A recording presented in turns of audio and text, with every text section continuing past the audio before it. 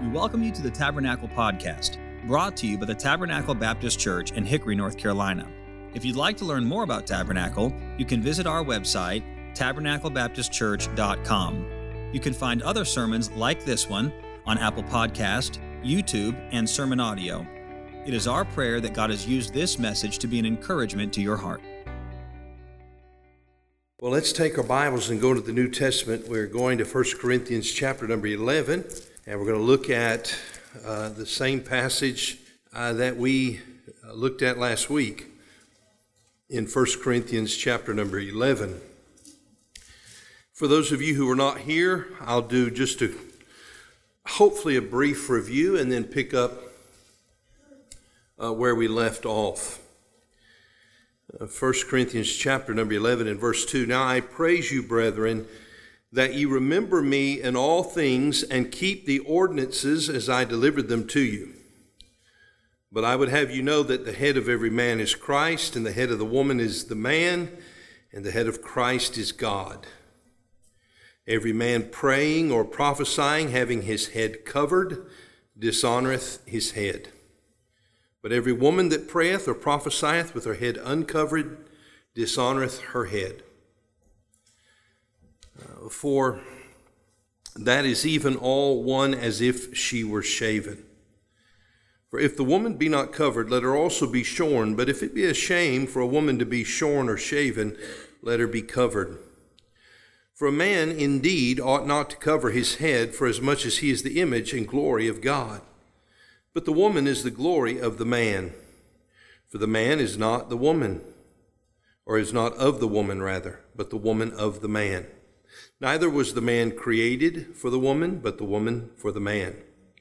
For this cause ought the woman rather to have power on her head because of the angels. Nevertheless, neither is the man without the woman, neither the woman without the man in the Lord. For as the woman is of the man, even so is the man also by the woman. But all things of God. Judge in yourselves, is it comely that a woman pray unto God uncovered? Doth not even nature itself teach you that if a man have long hair, it is a shame unto him? But if a woman have long hair, it is a glory to her, for her hair is given her for a covering. But if any man seem to be contentious, we have no such custom, neither the churches of God. I'm speaking on the subject, men and women in the church. We began looking at this last week. And what I would encourage you to do if you were not here is to go back and watch the message from last week.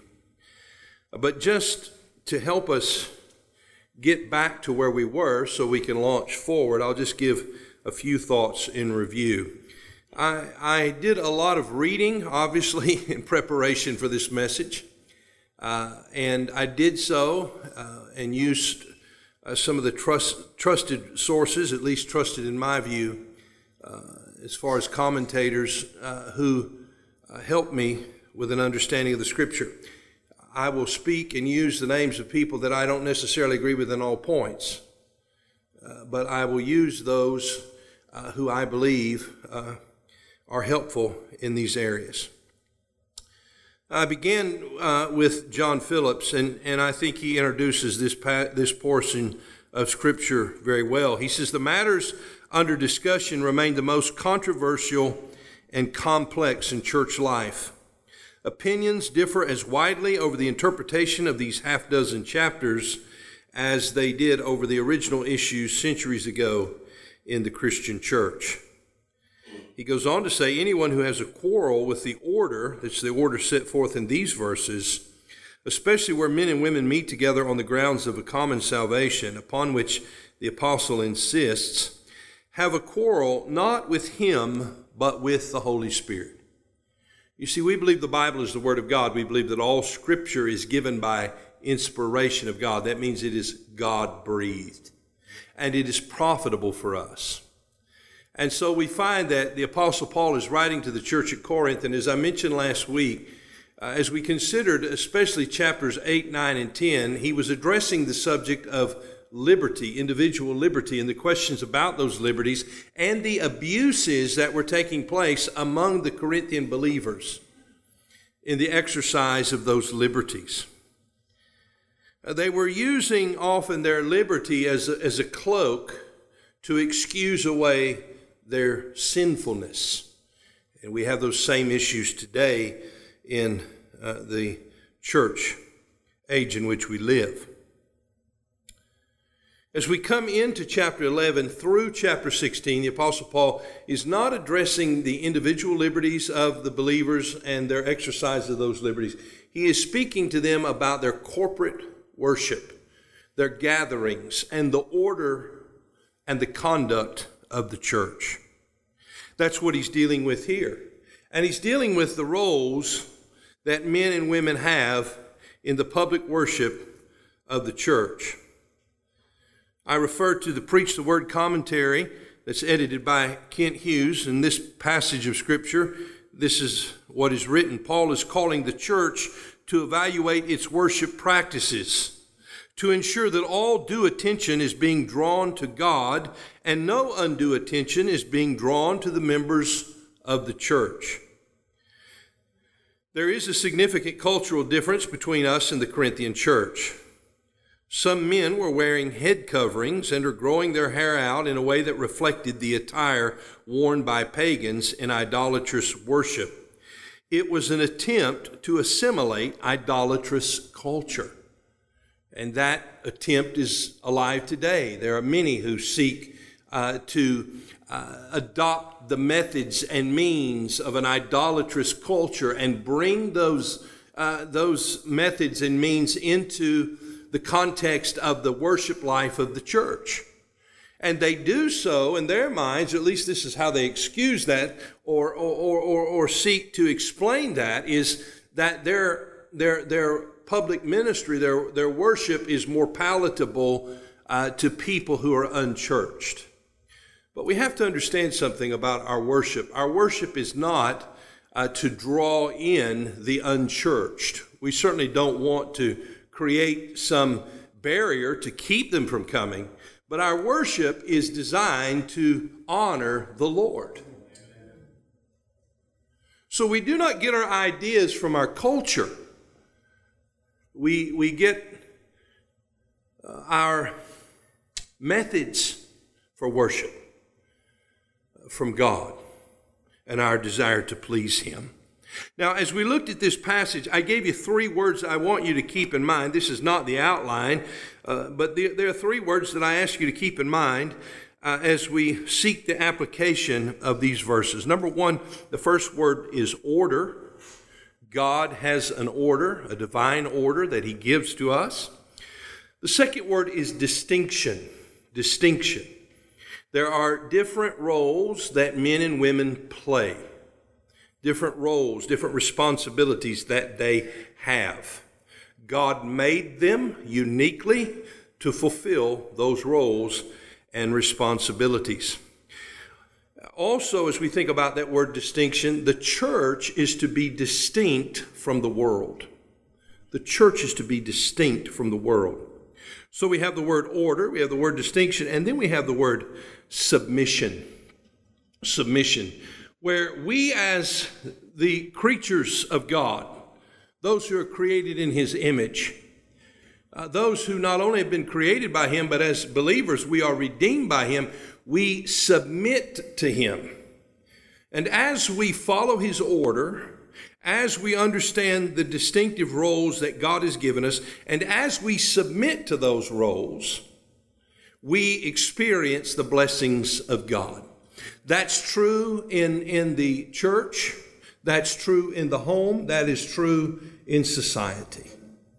And so may the Lord help us. Now we looked at the first thing we noted was here in these verses, a word of commendation. That was number 1, a word of commendation.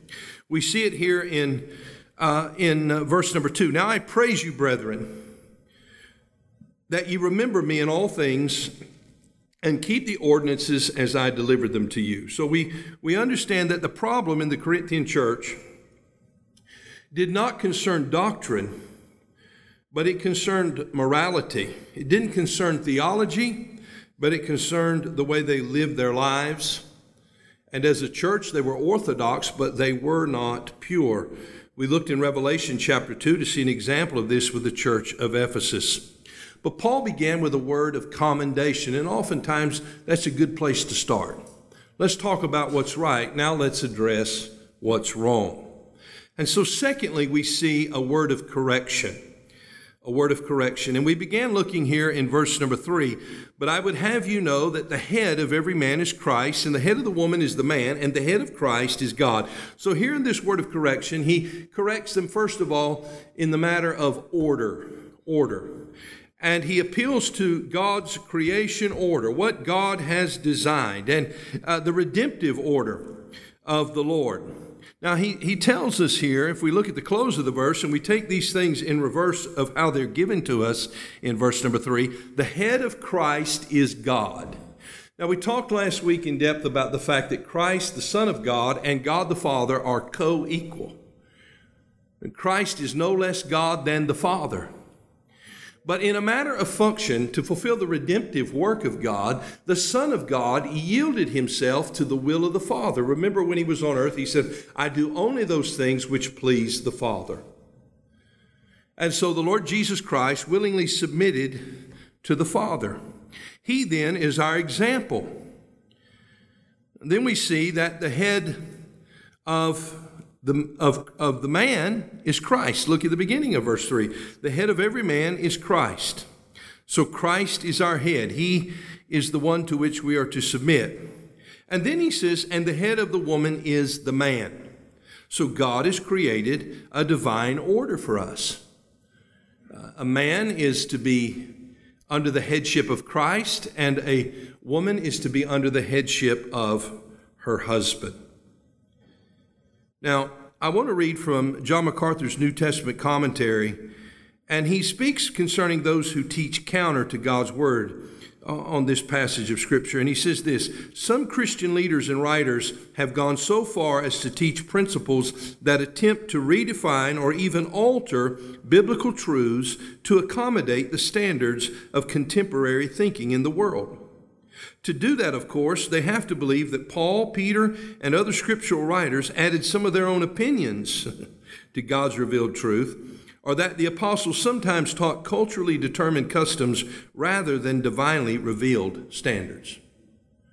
So what is he saying? He's saying that those who criticize the writing of Paul here, those who would excuse away their effort to circumvent God's divine order for the public worship life of the church, are really in essence saying that Paul and Peter and other New Testament writers are giving us opinions or cultural norms. But we reject that thinking outright. We reject that because we believe the Bible is given by inspiration of God. Now, if we begin to capitulate to the thinking and ideology of the world, and we begin to cherry pick that which we want to hold to from the Scripture, we have opened ourselves up to a very, very dangerous situation. So this is a question of authority and order. Are we going to trust our Creator and our Redeemer to establish the order that He has set forward for us in the church? As I said to you last week, women in the Greek culture lived in the background. And if you read much about the history of the Roman Empire and the influence of the Greek culture, you're going to find that women were viewed primarily as sexual objects. And of course, the city of Corinth was a very wicked city. I detailed that for you last week and also at the introduction of this study when we began to look at this letter to the Corinthians. It was a wicked, immoral place. There was a pagan god worshipped there, a great temple, and there were literally hundreds and hundreds of temple prostitutes who would be on the grounds of that temple area night and day. Travelers were coming through, sailors and those traveling land routes, and there was a great commercial work there. trade and commerce. And so there were many who were passing through that city, a very wicked city. John Phillips made this comment for us, as has often been pointed out: the woman played little or no part in the synagogue. So you also have those Jews who were in the church. And in a synagogue, those Jews who had been saved, in the model of the synagogue, a woman had no role in the synagogue. In fact, he writes, devout Jewish men actually thank God that they were not created as women. Imagine somebody getting up and praying such a prayer. A woman could not even make up the necessary quorum to organize a synagogue. There had to be 10 men, no matter how many women. There could be no synagogue. In Christ, he says, women are emancipated. If all of the women in this culture who feel as if they've been abused and their rights have been trampled on and they want to be equal with men. Now, I'm not speaking of all abuses, so understand the context of my comments. If they could understand the liberty that Christ grants them and the role that Christ grants them in his church, and be content to follow that and not deceived by the lies of the devil or of this world, they would enjoy the greatest contentment and blessing they could ever know. But when you live in rebellion to God's order, you are going to reap the consequences of that rebellion. And you see them all around you every day. So that brings us to where we left off last week. We see that there was a word of correction concerning the order, but now we see in verse 4 a word of correction concerning the offense. The offense. What had they done that was wrong? Verse 4, every man praying or prophesying, having his head covered, dishonoreth his head. We know that many of those believers in Corinth were those who were Jews, and the custom in the Jewish synagogue was to wear a cap called a yarmulke. And they would wear that cap as they prayed, as they read the Torah. And here Paul is saying to them, do not cover your head. Phillips writes this, the Holy Spirit, by requiring the very opposite practice in the church, is evidently striking a blow at the Judaizers, who were forever trying to corrupt Christianity into a mere extension of what Paul calls elsewhere the Jews' religion. You see, it's really hard for us in this hour to enter in, as the challenge I presented to you last week, to enter into that culture and to understand the complexities of the issues of the day. And also, you have the Judaizers who were seeking to bring the church under the law and teaching the traditions of the Jews as a part of Christianity. And then you have the people who are trying to get you to blend with the world. So there are a lot of complex issues. And of course, we have those complex issues today. They just have different names and different faces, and the issues are slightly different. So there was an offense. The men were praying with their head covered. Now, in contrast, he says, a woman must display her subordination in the church. Look in verse 5. But every woman that prayeth or prophesieth with her head uncovered dishonoreth her head. For that is even all one as if she were shaven. For if the woman be not covered, let her also be shorn. But if it be a shame for a woman to be shorn or shaven, let her be covered. Now, we talked about the fact that many of the temple prostitutes in that day, to identify themselves very clearly, very plainly, to all who passed by, they cut their hair off. They cut their hair very, very close. And that was understood in that culture. It's not that way today, but it was understood in that culture that those were women who were prostitutes of a pagan temple. The Apostle Paul is saying you do not want to appear as one of those women. He's speaking here of the public roles of ministry. Every woman that prayeth or prophesieth with her head uncovered dishonoreth her head. Who is her head? Her head is the man. That is the head he's speaking of. She is dishonoring her authority. By not wearing the veil covering to express her submission, she is saying that I have equal authority in the church to the man. And there are many who remove the veil controversy who are seeking the same thing, to be considered to be equal in authority in the church. I gave you some examples of that last week, and there have been many controversies, especially lately within the Southern Baptist Convention concerning a woman's role in ministry. And I applaud and commend those who have stood faithful to the Scripture in this issue. In MacArthur's commentary, MacArthur writes, we know from secular history that various movements of women's liberation and feminism appeared in the Roman Empire during New Testament times. You see, this is not a new issue that we're dealing with today. Women would often take off their veils or their head coverings and cut their hair in order to look like men.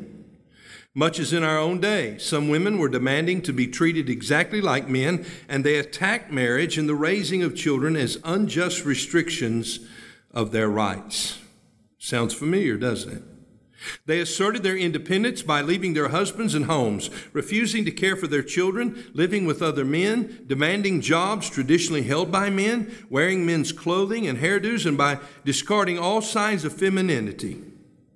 It is likely that some of the believers at Corinth were influenced by those movements, and as a sign of protest and independence, refused to cover their heads at appropriate times. Now remember, the church is in her infant stages. It's in her infant stages. We have the completed revelation of God's Word. The church is a new movement. There are a lot of complexities and issues that they're dealing with, and they do not have the completed revelation. The Apostle Paul is writing the Scripture as the Spirit of God is leading. And so you can imagine there were lots of issues and lots of questions arising in the church. This is the one that he chooses here in this portion of Scripture to correct. In the Complete Word Study Bible, Spiros Zodhiates says this: a woman who had her hair cut short was styled in the same manner as a prostitute or one of low morals. Such were the priestesses at the temple of Aphrodite. If one of these was saved, and we imagine there were probably many of them who were saved, and came into the local congregation of the believers, she was not to speak with her hair short, but to cover her head as a substitute for that shorn hair. So we see the complexity of those issues. So the offense: men were praying with a head covered, dishonoring their head, the Lord Jesus Christ. A man was made in the image of God, as he tells us. The woman not covering her head was usurping or taking the place of the man and not submitting to his authority in the church. So there's a correction here, a word of correction. This correction deals then with order. You with me so far? And then it deals with offense. What was offensive? What was wrong? And then there is a note of observation here. Paul is giving us an explanation. Look at verse 8. For the man is not of the woman, but the woman of the man. We know the creation order, that God made Adam. He formed his body from the dust of the ground. He breathed into his nostrils the breath of life, and he became a living soul. He said, it is not good for man to be alone. I will make an helpmeet for him. And so he put Adam to sleep, and he opened up Adam's side and took the rib thereof, and he made with that rib a woman. Adam woke up from surgery, and guess what he saw? He saw Eve. That was his wife. God ordained marriage. God brought the man and the wife together. And this is where Paul is leading us, back to the order that God established in creation. Now he says in verse 9, neither was the man created for the woman, but the woman for the man. Adam was here.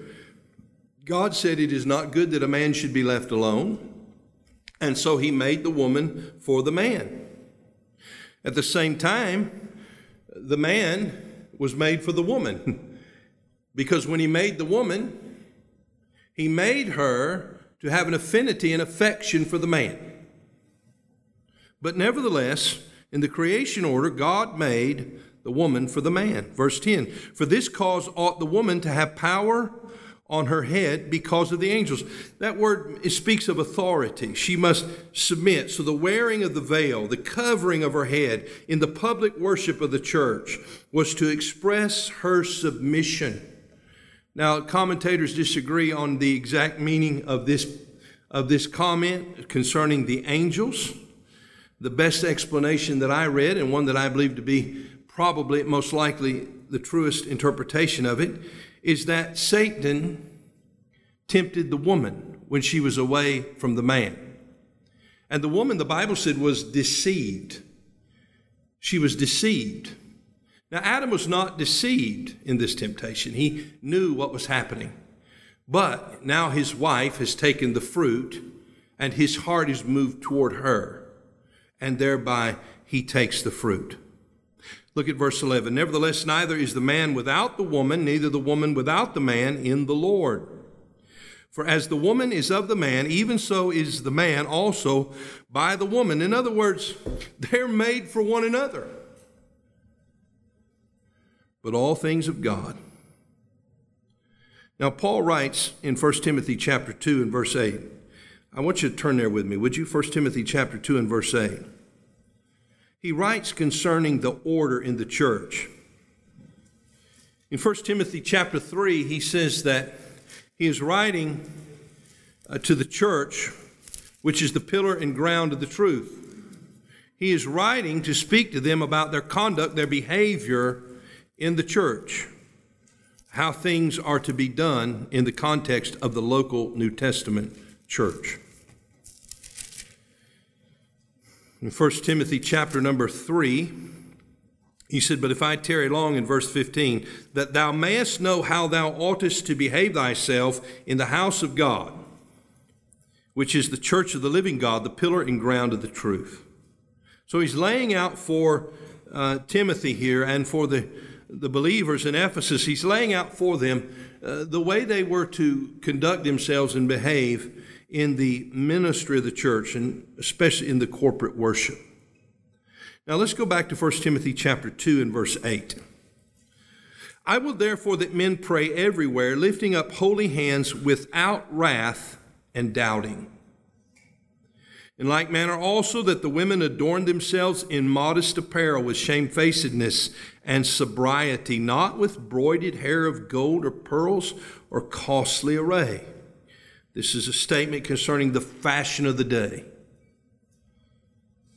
And he is saying to the woman, you're not to dress in a way to draw attention to yourself or emulate the dress of the world in its infatuation with wealth and style or in its immodest practices. Verse 10, so how are we to dress?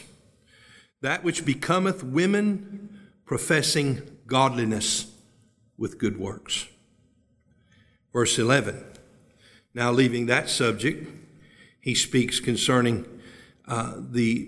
their voice in the church, their role in the public ministry of the church. Verse 11, let the woman learn in silence with all subjection. But I suffer not a woman to teach, nor to usurp authority over the man, but to be in silence. For Adam was first formed, then Eve. This is that order that I mentioned to you a moment ago. And Adam was not deceived, but the woman being deceived was in the transgression. Notwithstanding, she shall be saved in childbearing if they continue in faith and charity and holiness with sobriety. So here Paul gives the order of the church and what it means for the pulpit ministry of the church. The preaching and teaching of the Word of God is not to be done by a woman. It is to be done by a man. This is God's order. This is what God has established. He is the creator. He is the redeemer. He is the head of the church. And we submit to the headship of Christ. So there's the observation.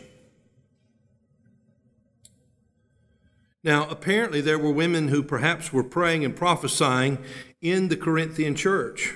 And if they were to do that, to demonstrate their submission, that they were not usurping authority over a man, they were to wear the veil or the covering over their head. And so there's the observation. Now, I like what John MacArthur wrote in his New Testament commentary concerning this application to us, because we're not living in a world where if a woman has short hair, she's perceived to be an immoral woman. We're not living in a church setting here in modern day America where we encourage all the women to wear veils over their head. There are some who do that. I don't have a criticism to offer them, but that is not our practice. So we have to understand there are cultural things that tie into this discussion that are really difficult for us to enter into. That's the practice of interpretation and biblical hermeneutics. To try to put ourselves into that culture of that day and understand all the factors that went into the writing of these particular things. To understand the historical and grammatical context of the passage as it is written. So I found this helpful as I read it. It says, in modern cultures where the wearing of a hat or veil does not symbolize subordination, which we would not think that in this culture, right? As they did in Corinth. That practice should not be required of Christians. But women's hair and women's dress is to be distinctively feminine and demonstrate her womanly loveliness and submissiveness. There should be no confusion about male and female identities because God has made the sexes distinct physiologically and in roles and relationships. His creative order is that men be masculine, that they be responsible and loving and authoritative. They're not to abuse their authority, as many have. By the way, we live in a sinful world. We are sinful people. Though we are redeemed, we still deal with our flesh. Is that correct? And so there will be times and instances where we are wrong, where authoritative figures are wrong and overstep their bounds. We must understand that, and we need grace to deal with that as it comes to us. But God's order is for a man to be masculine, to be responsible, to be loving, and to be authoritative. And for a woman to be feminine, and to be responsible, and to be lovingly submissive. So the question is, are we going to follow God's divine order? Are you going to follow that in your home? Are you going to attend a church where that authority and that order is followed? Are you going to practice distinction? As I said last week, 20 years ago, I don't know that we could have ever envisioned where we are today.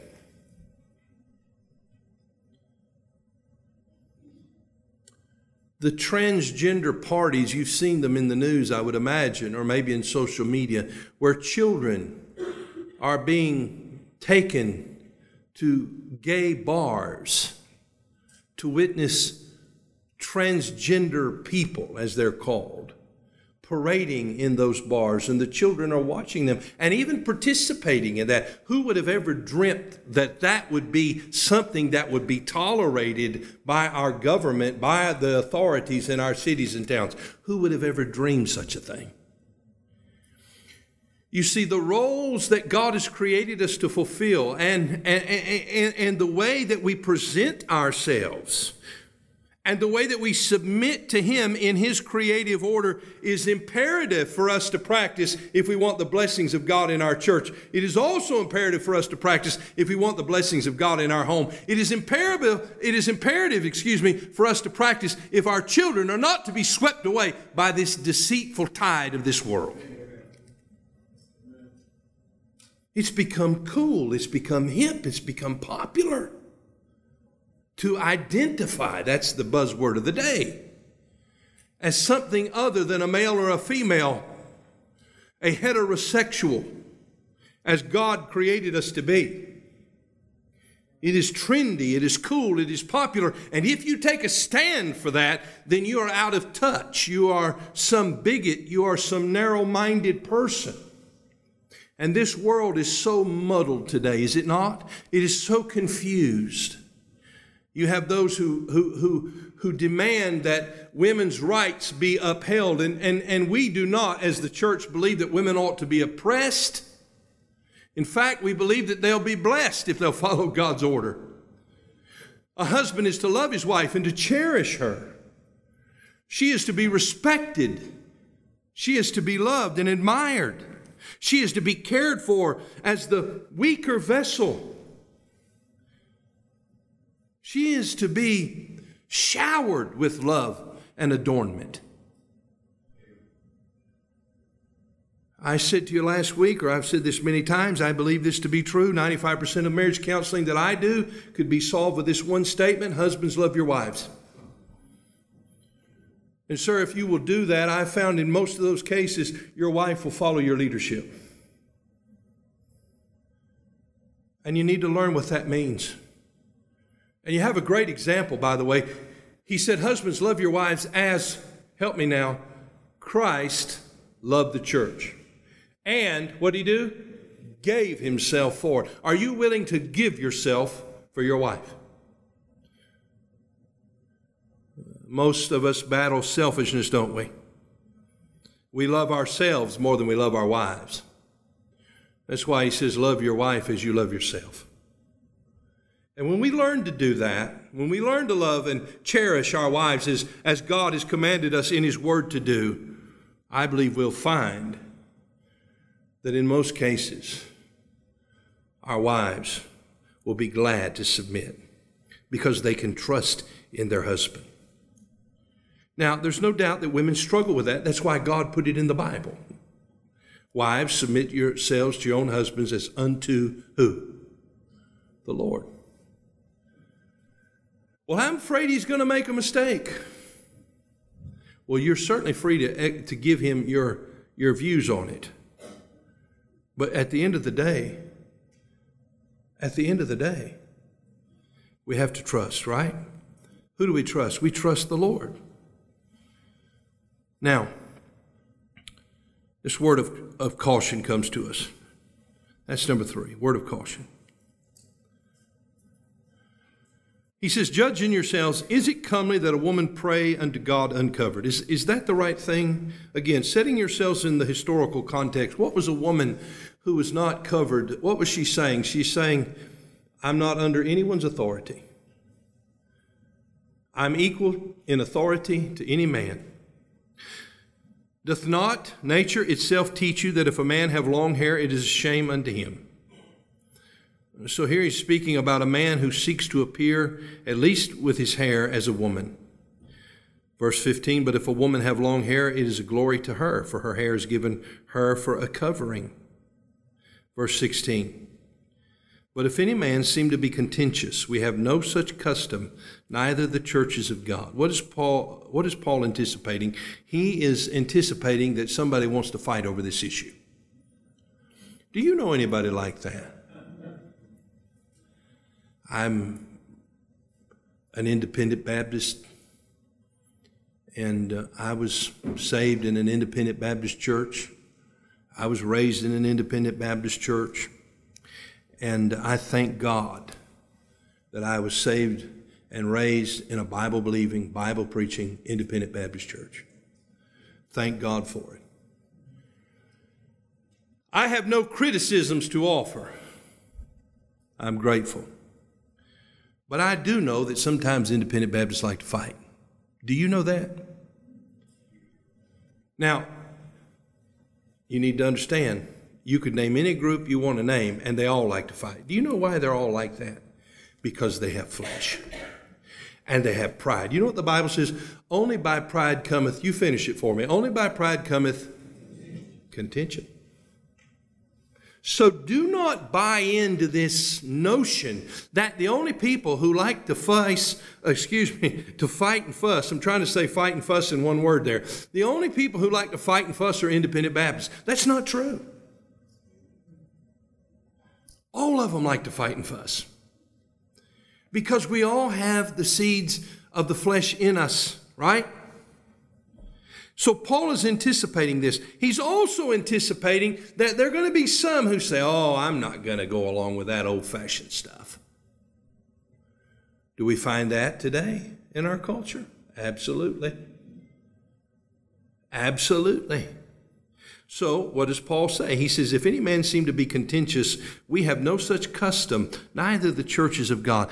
What is he saying? Well, I appreciate what John Phillips has to say here. He says, but if any man seem to be contentious, we have no such custom. He said, Paul, it seemed, realized that this teaching would be unpopular. Do you think my message would be well received? If I was in a convention hall in a political arena, if I posted this on Facebook, do you think I would get some kickback, some blowback? You're being awfully quiet tonight. If I was interviewed on the nightly news, Larry King's no longer on television, but let's say I was brought on one of the networks and they wanted to talk to me about what I believe about this passage, do you think it would be well received?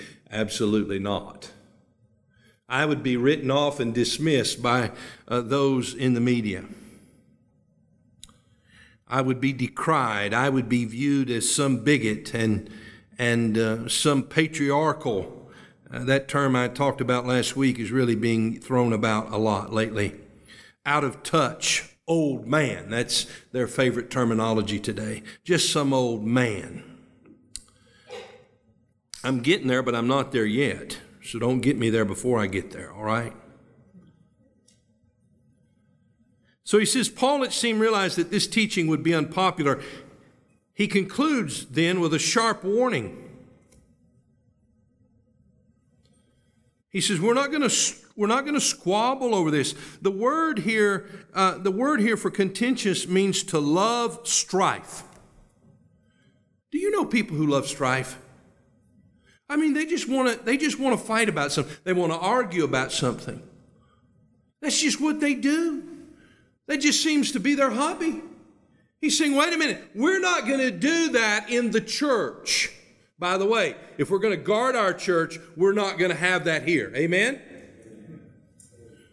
We can have questions, we can have discussion, but we're not going to have contention. If we have contention, what are we going to have? We're going to have the devil getting a foothold in our church.